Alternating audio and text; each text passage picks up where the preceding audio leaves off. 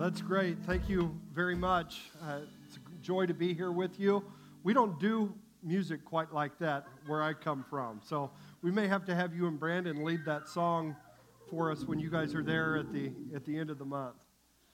I love being at the Bridge. I'm humbled that you continue to invite me back. It's also a great joy to me to be able to help give Brandon a little bit of a break over these next couple of weeks. So I'll be here not only this morning, but also next Sunday as well. And on Saturday, I'm going to be involved in helping lead a retreat for the elders of the church, which this is our third year doing that, and it is a great joy to be together with your leaders. You have wonderful leaders. You should thank the Lord for the ones that He has provided for you. As Connie said in the call to worship, the mission of the Bridge Church is to develop fully devoted followers of Christ in a multi-ethnic context. But what is a fully devoted follower of Jesus Christ? Or in other words, what is a disciple? A disciple, quite simply, if you've been around the church for any amount of time, you know this, but if you've not, a definition of a disciple, quite simply, is somebody who follows Jesus over the course of their life and increasingly, through the work of the Holy Spirit, becomes more and more like Jesus Christ. But the question before us this morning is, how does all of that take place? How do people become increasingly fully devoted followers of Christ? How do people grow into the likeness of Christ? How do people become disciples? That's our question this morning. How many of you here like to cook? I know some of you have to cook, but how many of you here like to cook? It looks like just a few of you.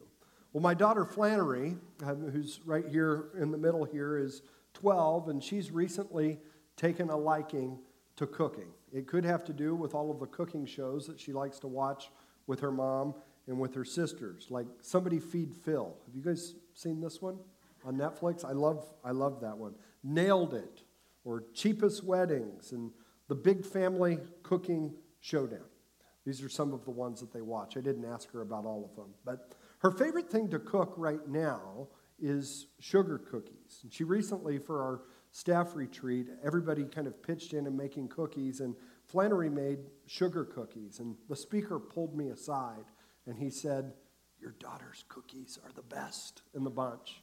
And I know I'm biased, but I think he was right. So what is it that goes into making sugar cookies? On the one hand, it's really not that complicated. But on the other hand, there are some very non-negotiable, completely essential things that have to go into making sugar cookies. First of all, you have to have an oven and hopefully a cookie sheet. But then also you're going to need at least a couple of basic ingredients like flour and sugar. But those things in and of themselves won't make the cookies. You have to have somebody that's going to put it all together and make it work. And that's really what makes Flannery's sugar cookies the best. It's her.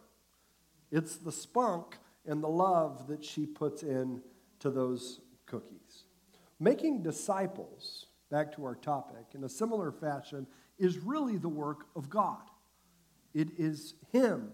It's through His own Spirit that disciples are made. But this is what I want you to hear this morning. I want that to be the foundation, but I want you to hear this as well. Although God is the one who makes us more like Jesus, He uses means. Disciples do not just pop out of thin air. God uses means in doing all of that. And what are those means? For one, He uses the church.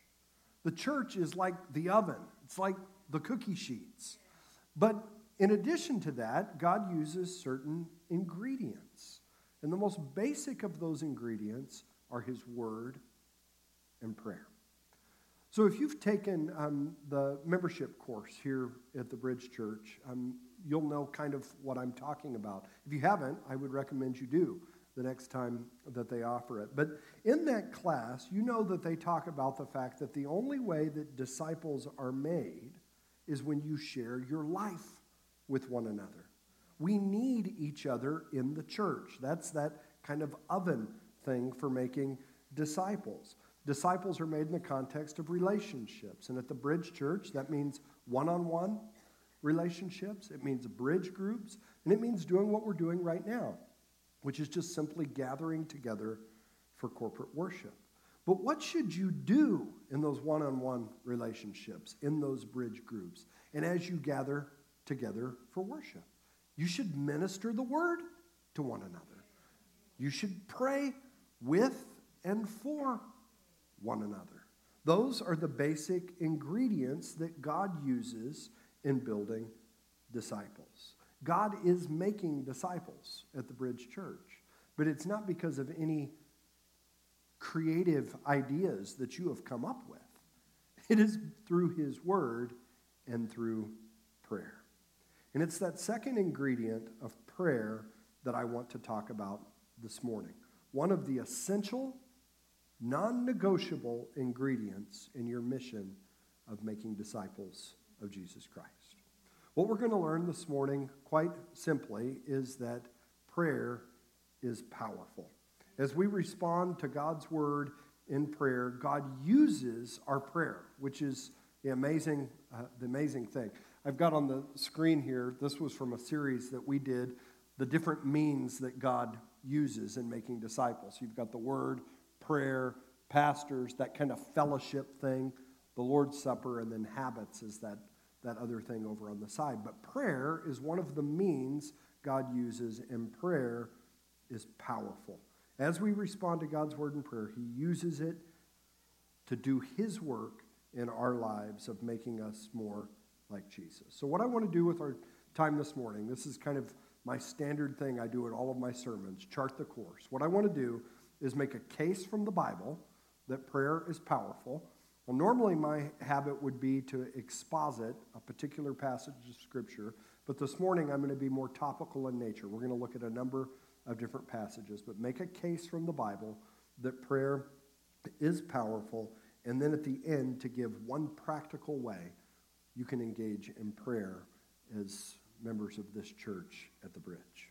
Now, just a disclaimer, this is not an exhaustive sermon on prayer. There is so much more that could be said on prayer, and that's why you guys have been talking about prayer for over a couple of months now, if my looking at the website was right. My purpose this morning is simply to establish prayer as one of these means of grace, one of these means of making disciples of Jesus Christ, and then to offer what I trust will be a very life-changing application for you. So let's begin. Prayer is powerful. Why do I say that? Quite simply because the Bible says it explicitly in James chapter 5, verse 16. It says this, just listen. The prayer of a righteous person has great power in its working. That's the English Standard Translation. The prayer of a righteous person has great power in its working. Whereas the NIV says, prayer is powerful and effective. Quite literally, from the Greek, it says prayer is powerful to a great degree, being effective. It's kind of piling up imagery for the power of prayer. Let me say that again. Prayer is powerful to a great degree, being effective. So why do I say that prayer is powerful? The main point of my sermon, quite simply, because the Bible tells us in this verse that is the case. However, I don't want to simply give you a proof text this morning on the power of prayer. I want to give you a picture of the power of prayer, a vision, if you will, of prayer's power. And then I want to deal with a couple of qualifying questions that you may have, which most people have, about the effectiveness of prayer. The reason I want to start with a picture is because I believe in the power of the imagination. If you can visualize in your mind the power of prayer, then you may be able to be motivated in your heart to make the appropriate use of prayer in your life. You see the connection? This vision, this picture in your mind hopefully it can translate to your heart and then into your life. The vision that I want to share with you of prayer's power comes from the book of Revelation. The book of Revelation, just for a little context, was a book written to believers who were being persecuted. John, writing to these churches, wants them to know that in the midst of their persecution, they will be vindicated.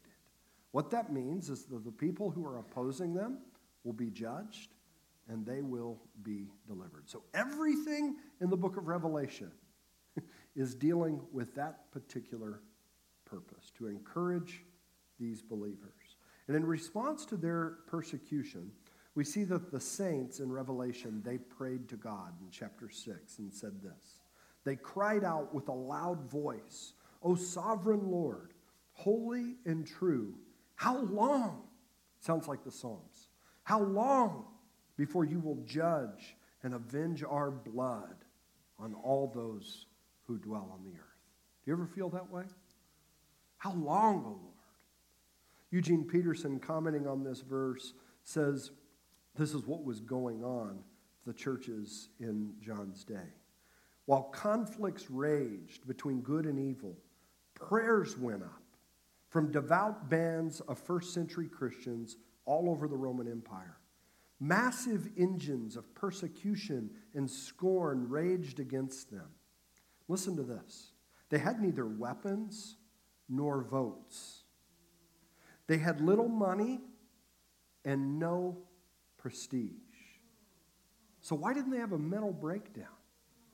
Why didn't they cut and run? Peterson asks. Well, they prayed, he says. But what happened to their prayers? Were they answered? Or did they simply fall on deaf ears?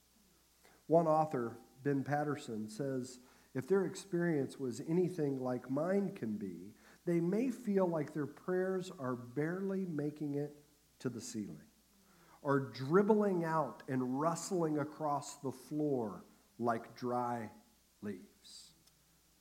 Sometimes prayer can seem so ineffective. Can you relate to this picture? So what happened to the prayers of the saints that were being offered up in Revelation 6? Well, we're told in Revelation chapter 8 that when the Lamb opened the seventh seal, there was silence in heaven for about half an hour. Now think about the significance of this just real quick. So they offer up these prayers, and we're told when the seventh seal opened, there was silence in heaven for about half an hour. Again, Eugene Peterson comments on this verse. We live in a noisy world. We are yelled at, promoted, called. Everyone has an urgent message for us. We are summoned with noise. He was writing in the 80s here. Telephone, radio, television, stereo. I would add smartphones, pings, podcasts. Messages are amplified deafeningly. The world is a mob in which everyone is talking at once and no one is able or willing to listen. But God listens. Not only does he speak to us in his word, he listens to us when we pray. There is silence in heaven for about half of an hour. God listens. Everything we say, every groan, every stammering attempt at prayer, all this is listened to. All heaven quiets down. And so what then happens when God hears and listens to our prayers? This is the main thing I want to focus your attention on now. And I want you, as I read these verses to you, I want you to try and picture in your mind, visualize what is going on. Verses 3 to 5. And another angel came and stood at the altar with a golden censer, and he was given much incense to offer with the prayers of all of the saints on the golden altar before the throne. And the smoke of the incense with the prayers of the saints rose before God from the angel. Then the angel took the censer and filled it with fire from the altar and threw it down on the earth. And there were peals of thunder, rumblings, flashes of lightning, and an earthquake. Do you see what is going on? Sure, sometimes when we pray, it seems like God is sleeping, but He's not. Our prayers do not simply go up into heaven to be locked away in some heavenly filing cabinet, never to be seen again. They are mixed with fire of the Holy Spirit and return to the earth in power.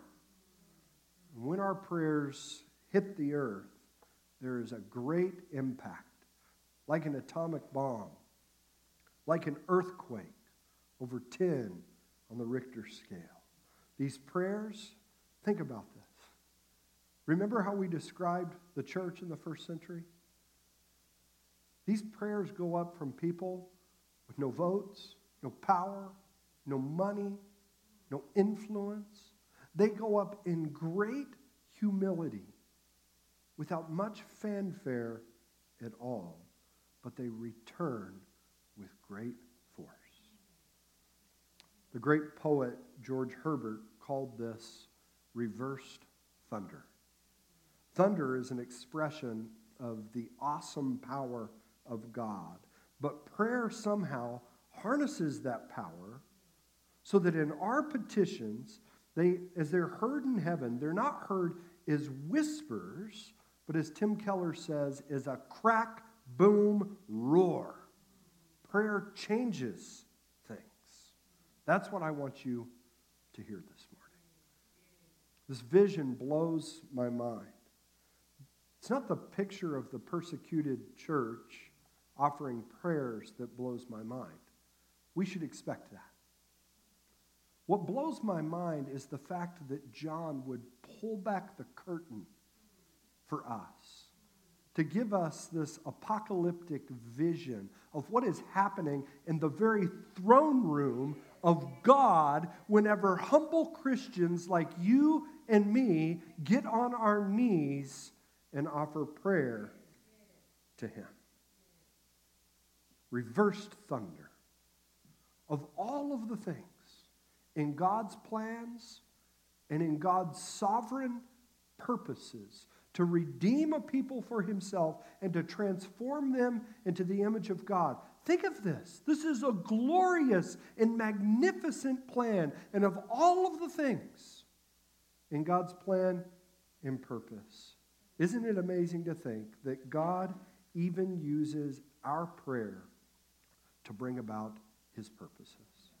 In this case, Revelation 8, to bring about His judgment. Have you ever thought about that? It's the prayers of the saints that God uses to bring judgment on the world. How much more could He use our prayers to provide transformation in our lives? This vision is designed, I think, to convince Christians of the power or the potencies of prayer. So let me ask you a question. Are you convinced? Will be proven by your life. God uses our prayers for His actions. Do you believe that? Well, some people, not that there would be any like that here, they're so darn practical. And they think they're too busy to pray because they're so busy with the practical things of life, of making disciples. But again, I quote Eugene Peterson, who says, prayer is the most practical thing that anyone can do. It is not mystical escape. It is, listen to this, historical engagement. Prayer participates in God's action in real time and in real history. I pray that this prayer, or this motivates you to pray. But with this powerful picture in our mind, there are certainly some questions that come into your mind. Is this type of prayer, or this type of power, should I say, available to anyone who prays? Another question, will any kind of prayer yield this kind of power? Or in other words, whose prayers are powerful and what kind of prayers are powerful? Those are two questions I want to try and answer before we move on to this practical application. The first question, are anybody's prayers powerful? I think James answers this in the passage we began with. Remember what it said. The prayer of a righteous person has great power as it is working. So right there, we've got a hint that not everybody's prayer is powerful and effective. The prayers of a righteous person are powerful and effective. But the second I say that, I want to make a qualification. The righteous person spoken of here is not, hear this, the super spiritual person. That's not who James is talking about. He's simply referring to believers.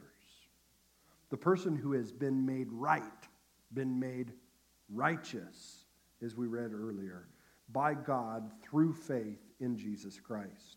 The person whose sins have been forgiven through faith in the gospel. That's whose prayers are powerful. James wants to be very clear. Prayer is a powerful weapon in the hands of even the humblest of believers. It does not require, as Doug Moo says, a super saint to wield its power effectively. Prayer is not powerful for just anybody. We need to hear that. It's only powerful for believers, but it's powerful for any believer. We read in Galatians 4, verses 4 to 7, that when the fullness of time had come, God sent forth his Son, born of a woman, born under the law, to redeem those who were under the law, so that we might receive adoption as sons. And because you were sons, God has sent the Spirit of his Son into our hearts, crying, Abba, Father. So you are no longer a slave, but a son. And if a son, then an heir through God. Those who are sons have the Spirit of the Son that helps them to pray. You can't pray, Our Father who art in heaven, unless you are a child of the Heavenly Father. And in our sin, we are not children of God. Ephesians 2 tells us instead that we are children of wrath. But if we are in Christ, we have been adopted into the family of God, and now we have access to our benevolent and powerful Heavenly Father by the blood of Jesus Christ through his Spirit. And so now, as God's children, we can come boldly before the throne of grace, where God, the angels, are mixing up our prayers to throw them back down onto the earth in power.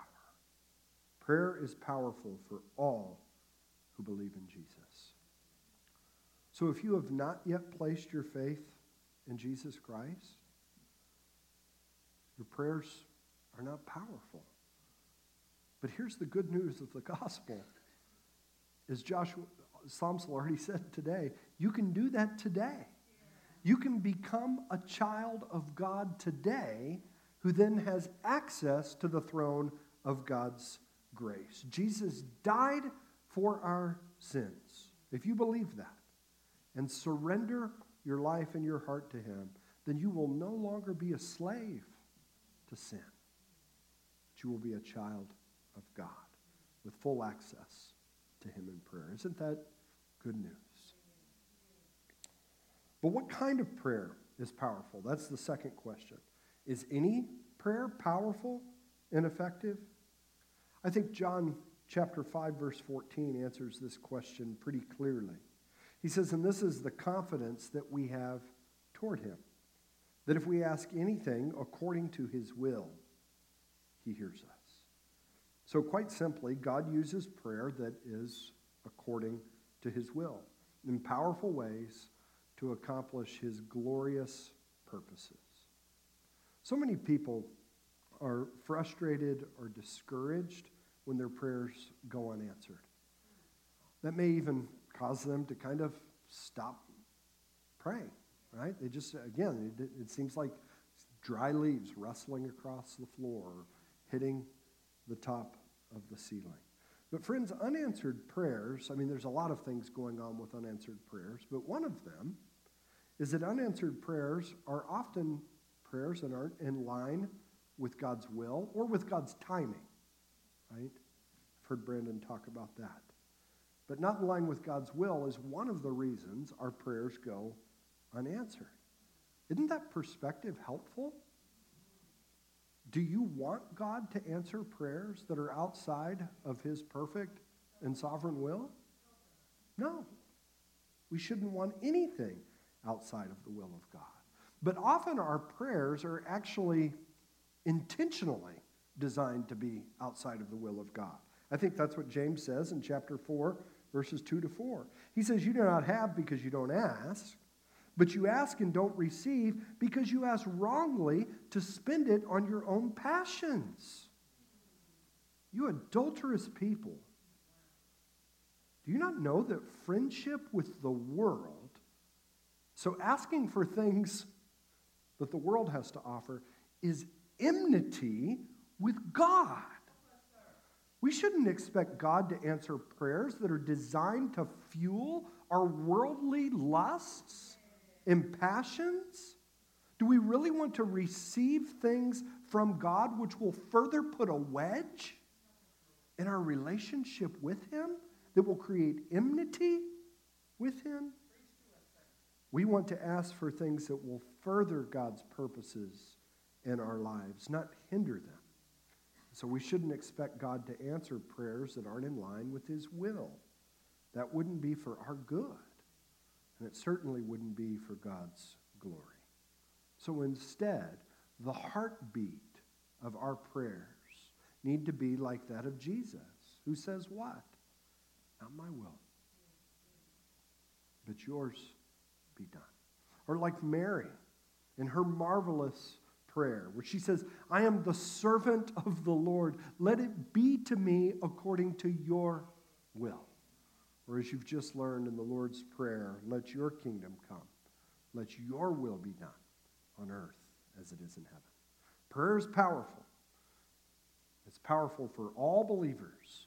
It's God's means of getting God's work done in the lives of his people who pray according to his will.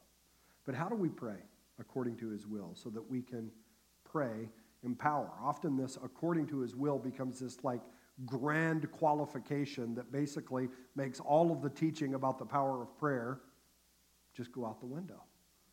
But I don't think that needs to be the case. How do we pray according to God's will? That's the question I want to turn to now and give one main application. I want to suggest that we increasingly learn how to pray the Bible. Praying the Bible has been, for me, the most transformational, I would say, in the last 5 to 7 years, transformational spiritual discipline in all of my Christian life.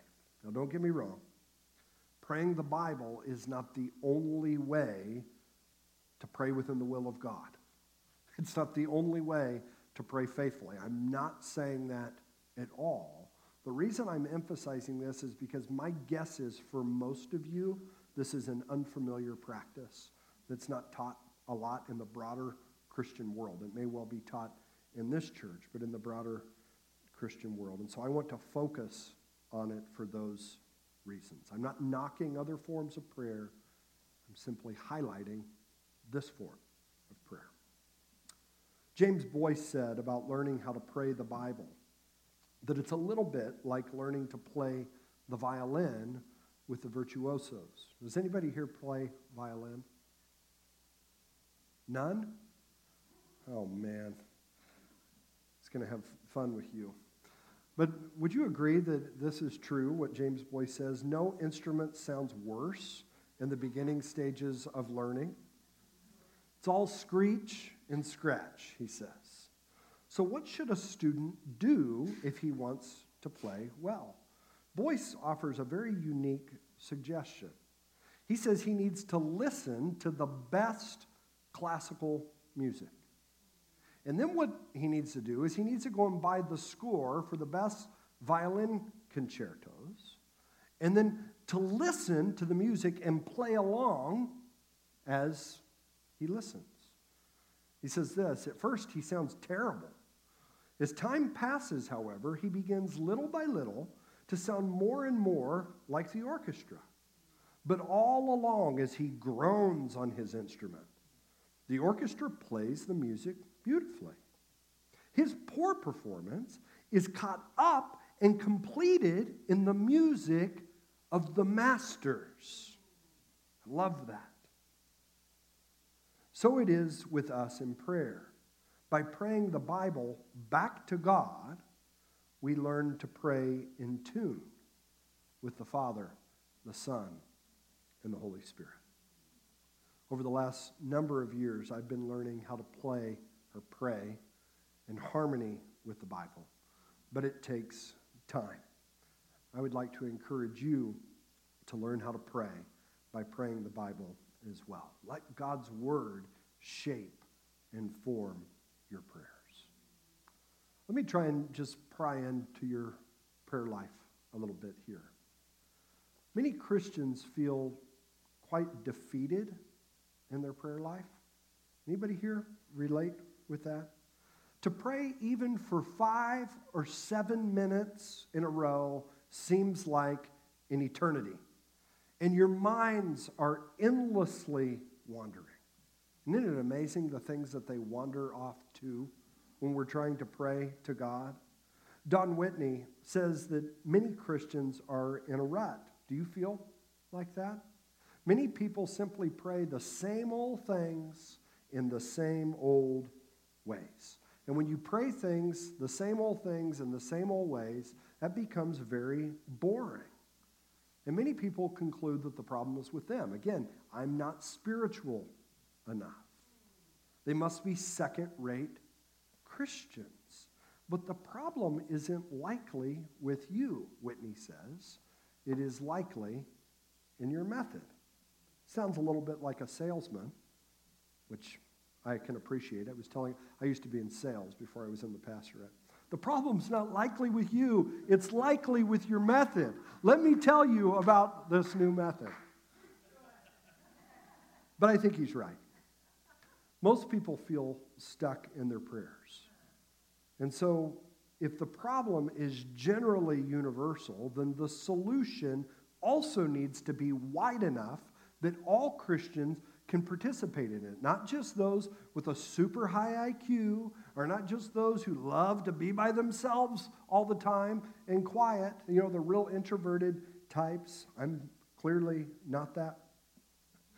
The solution must also be something found in the Bible, not just some newfangled technique. Whitney says the solution, as you would guess, is to pray a passage of Scripture, especially a psalm. That's what Jesus did. And if we were to be his disciples, doesn't it make sense that we would follow him and do what he did? At the end of his life, as Jesus hung, dying on a cross, what did he do? He went to the Scriptures for his prayers. Most specifically, the Psalms. My God, why have you forsaken me? Psalm 22:1. Father, into your hands I commit my spirit. Psalm 31:5. At the point of his greatest anguish, greatest extremity, Jesus turned to the Bible for his prayers. Charles Spurgeon once said that Jesus, the grand original thinker, saw no need to be original or extemporaneous. How instructive is this for us? How instructive, Spurgeon says, is the truth that the incarnate Word lived on the inspired Word. It was food for him as it is for us. Hopefully that's enough to convince you to pray the Bible. But how do you pray the Bible? There's so much, again, that could be said. But for now, I want to offer just a few suggestions. I'm going to kind of move from sermon to seminar a little bit here, but it'll be brief. 4 suggestions. You may write them down. First, use the Psalms. The Psalms are the prayer book of the Bible. All Scripture can be prayed, but Psalms is a book that consists solely, exclusively of prayers. Doesn't it make sense that we would become very familiar with the prayers of the Bible? There are other prayers in the Bible, like Paul's prayers, for example, that are a great resource. Don Carson's book on the prayers of Paul, you should get.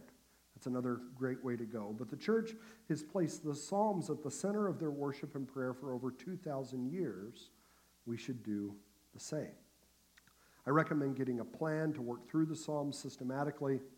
There's dozens of them. You can do a psalm a day, or you can use some other plan. It doesn't matter.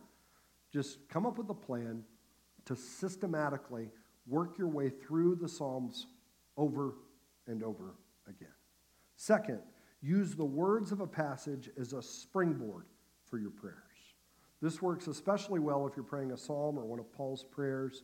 You simply start working your way through the Scripture, a word or a phrase at a time, and then you use that word or that phrase as a springboard for your prayer. So, for example, if you're praying through Psalm 23, you'll read, "The Lord is my shepherd." Stop there and begin to pray.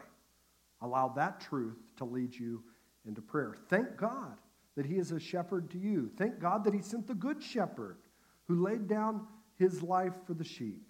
Pray that God would protect, provide, and guide as shepherds do for your family, for your loved ones, for those in your workplace. Continue on in this way as long as you like, and then move on to the next line. I shall not want, and continue in that fashion. Third, use the ACTS acronym to pray through a passage. This works with any passage of Scripture. You guys mainly familiar with the ACTS acronym? ACTS is adoration, A is adoration, C, confession, T, thanksgiving, and S is supplication, which is like our requests or petitions, things along those lines. So start reading the passage in front of you. This is how the method works. And after you have some kind of sense of its meaning, ask what you learn about God that you can give him adoration for or praise. Then ask, what does this teach me about me? Teach me about man that would lead me to confess my sins. And then thank God that through Christ you have forgiveness of your sins. And then look at other things in the passage that may give you cause to give thanks to God. Lastly, identify things in the passage that you need to ask God for, to provide for you. This is the supplication section of your prayers. Whether it's growth and godliness and Christ-likeness, whether it's providing for some of your needs, but let the Scriptures be the springboard for they're your prayer list. It's not that you can't have another prayer list, but let the Bible actually set your prayer list. Instead of it being these two set, I'm going to read my Bible and then I'm going to pray. Instead, let the revealed word that comes down to you be your response to the word. Revelation, response, rhythm. That's the Christian life. So that's how you can pray. Fourth, paraphrase a passage and make it your own. It's similar to the springboard approach, but slightly different. It simply involves taking the words of Scripture, putting them into your own words that apply to your life today or to the lives of those that you're praying for. If you will use these methods, I'm convinced that you will not be bored. You won't say the same old things in the same old way. When I'm going extemporaneous, again, it doesn't take long before, and I'm a pastor. I'm like paid to be a spiritual person. and I drift off. But when I start working through 2 or 3 Psalms, an hour can pass. And I'm thinking, where is the time gone? I need to actually get to my to-do list for today, right? And the depth of my prayers are obviously there as well. Praying Scripture is also the best way that I know to pray according to God's will. And if we want our prayers to be powerful, we need to pray according to God's will. This call to prayer, in conclusion. By the way, I love when Brandon preaches. He says in conclusion 3 times. I'm only going to do that once today. I've just got another page. This call to prayer and power according to Scriptures, I think, is illustrated so well in the life of George Mueller. Any of you guys familiar with George Mueller? If not, you may just pick up a little tiny biography on his life. Mueller is widely considered one of the greatest men in prayer in all of church history. He's best known for his work with orphans. His orphanage in Bristol housed as many as 2,000 children at one time. And over the course of his life, that particular orphanage saw 10,000 orphans come through. But Mueller never made the needs of his ministry known to anybody. Think about the barrage of support letters that we get, and I'm thankful for them. He never sent out a single support letter in his whole life. He never made the needs of his ministry known to anybody except for God. And Mueller, in his prayer journals, had over 50,000 specific answers to prayer that were recorded in his journals. God funneled over the course of his life over $500 million in today's dollars through his ministry, simply through answers to his prayers. Isn't that an extraordinary testimony? With a testimony like that, you're probably wondering how George Mueller prayed. Well, his early years, interestingly enough, were a struggle. It was difficult, he says, for him to get into a spirit of prayer where he felt like he was really praying. But then he made a slight alteration to his method, and things changed for him. Let you listen to him in his own words. I was sharing earlier, I think it's important to get a taste in people's own words of what they say. This is what he says. The difference then between my former practice and my present one is this. Formerly, when I rose, I began to pray as soon as possible and generally spent all my time till breakfast in prayer, or almost all the time. And at all events, I almost invariably began with prayer. So here's a very devout man, right? But what was the result? I often spent a quarter of an hour or half an hour or even an hour on my knees before being conscious to myself of having derived comfort, encouragement, humbling of soul, etc. And often, after having suffered much from wandering of mind for the first 10 minutes or a quarter of an hour or even half of an hour, I only then really began to pray. I scarcely ever suffer now in this way, for my heart being nourished by the truth, being brought into experiential fellowship with God, I speak to my Father and to my friend. Isn't that amazing? Vile though I am and unworthy of it, about the things that he has brought before me in his precious word. It often now astonishes me that I did not sooner see this point. But isn't he simply saying what we've been saying all along? The word of God is powerful, is an ingredient in making disciples, and prayer is powerful when Christians pray in the will of God. As believers who are seeking to make disciples and become disciples of Jesus Christ who glorify God, we need to avail ourselves to the means of grace, to the word, and to prayer. These are the ingredients that God uses in making disciples, and especially when it's according to the will of God, which is found in the Word of God. That's all that I have. I'm going to pray, though, and as I do so, I'm going to do a little bit of an exercise to demonstrate to you what it is that I do as I pray through a psalm. So would you open your Bible to Psalm 130? How are we doing on time? We're good? Okay, I'm almost done. I'm going to do this as a closing prayer, and then we'll have a benediction, and then you will be out. So Psalm 130, open your Bible there.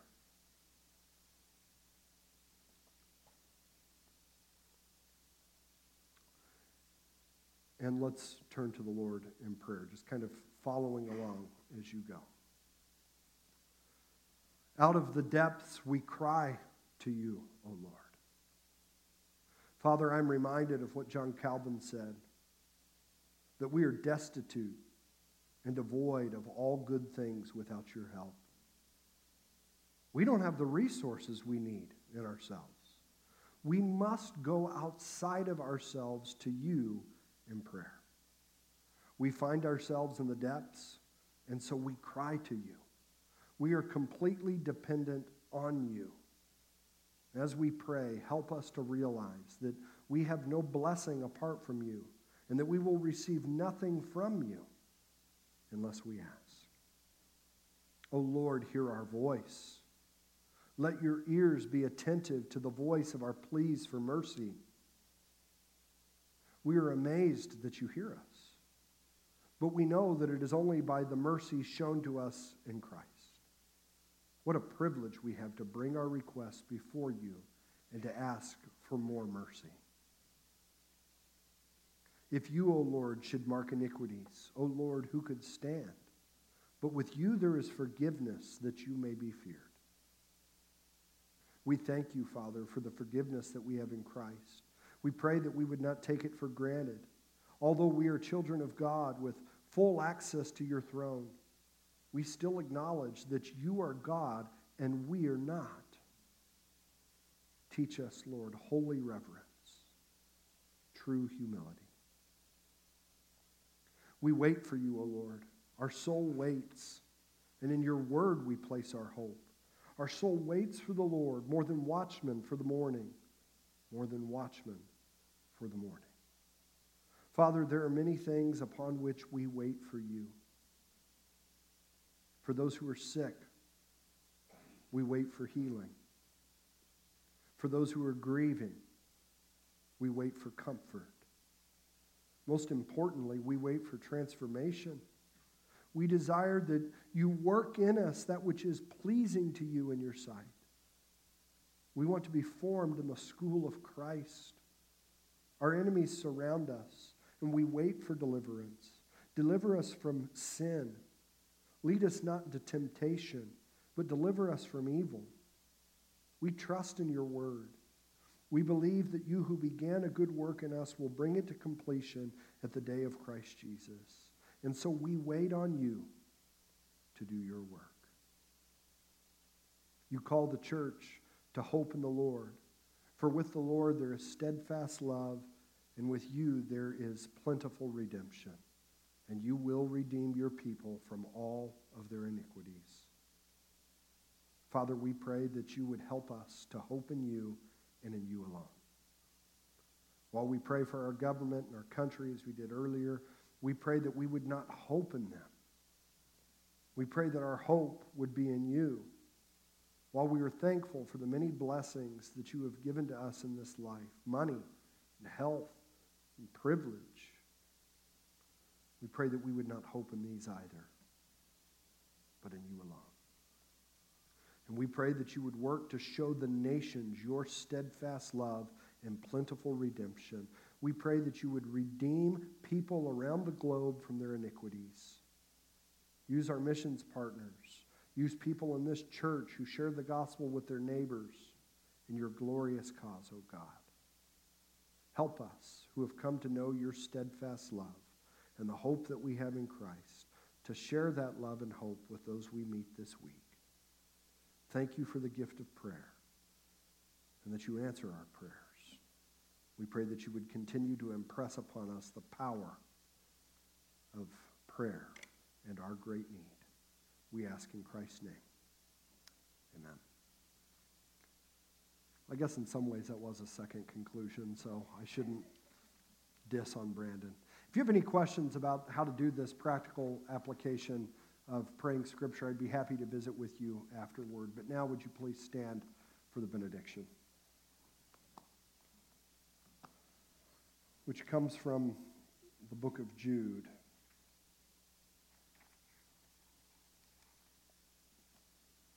Now to him who is able to keep you from stumbling and to present you blameless before the presence of his glory with great joy. To the only God, our Savior, through Jesus Christ our Lord, be glory, majesty, dominion, and authority before all time, now, and forever.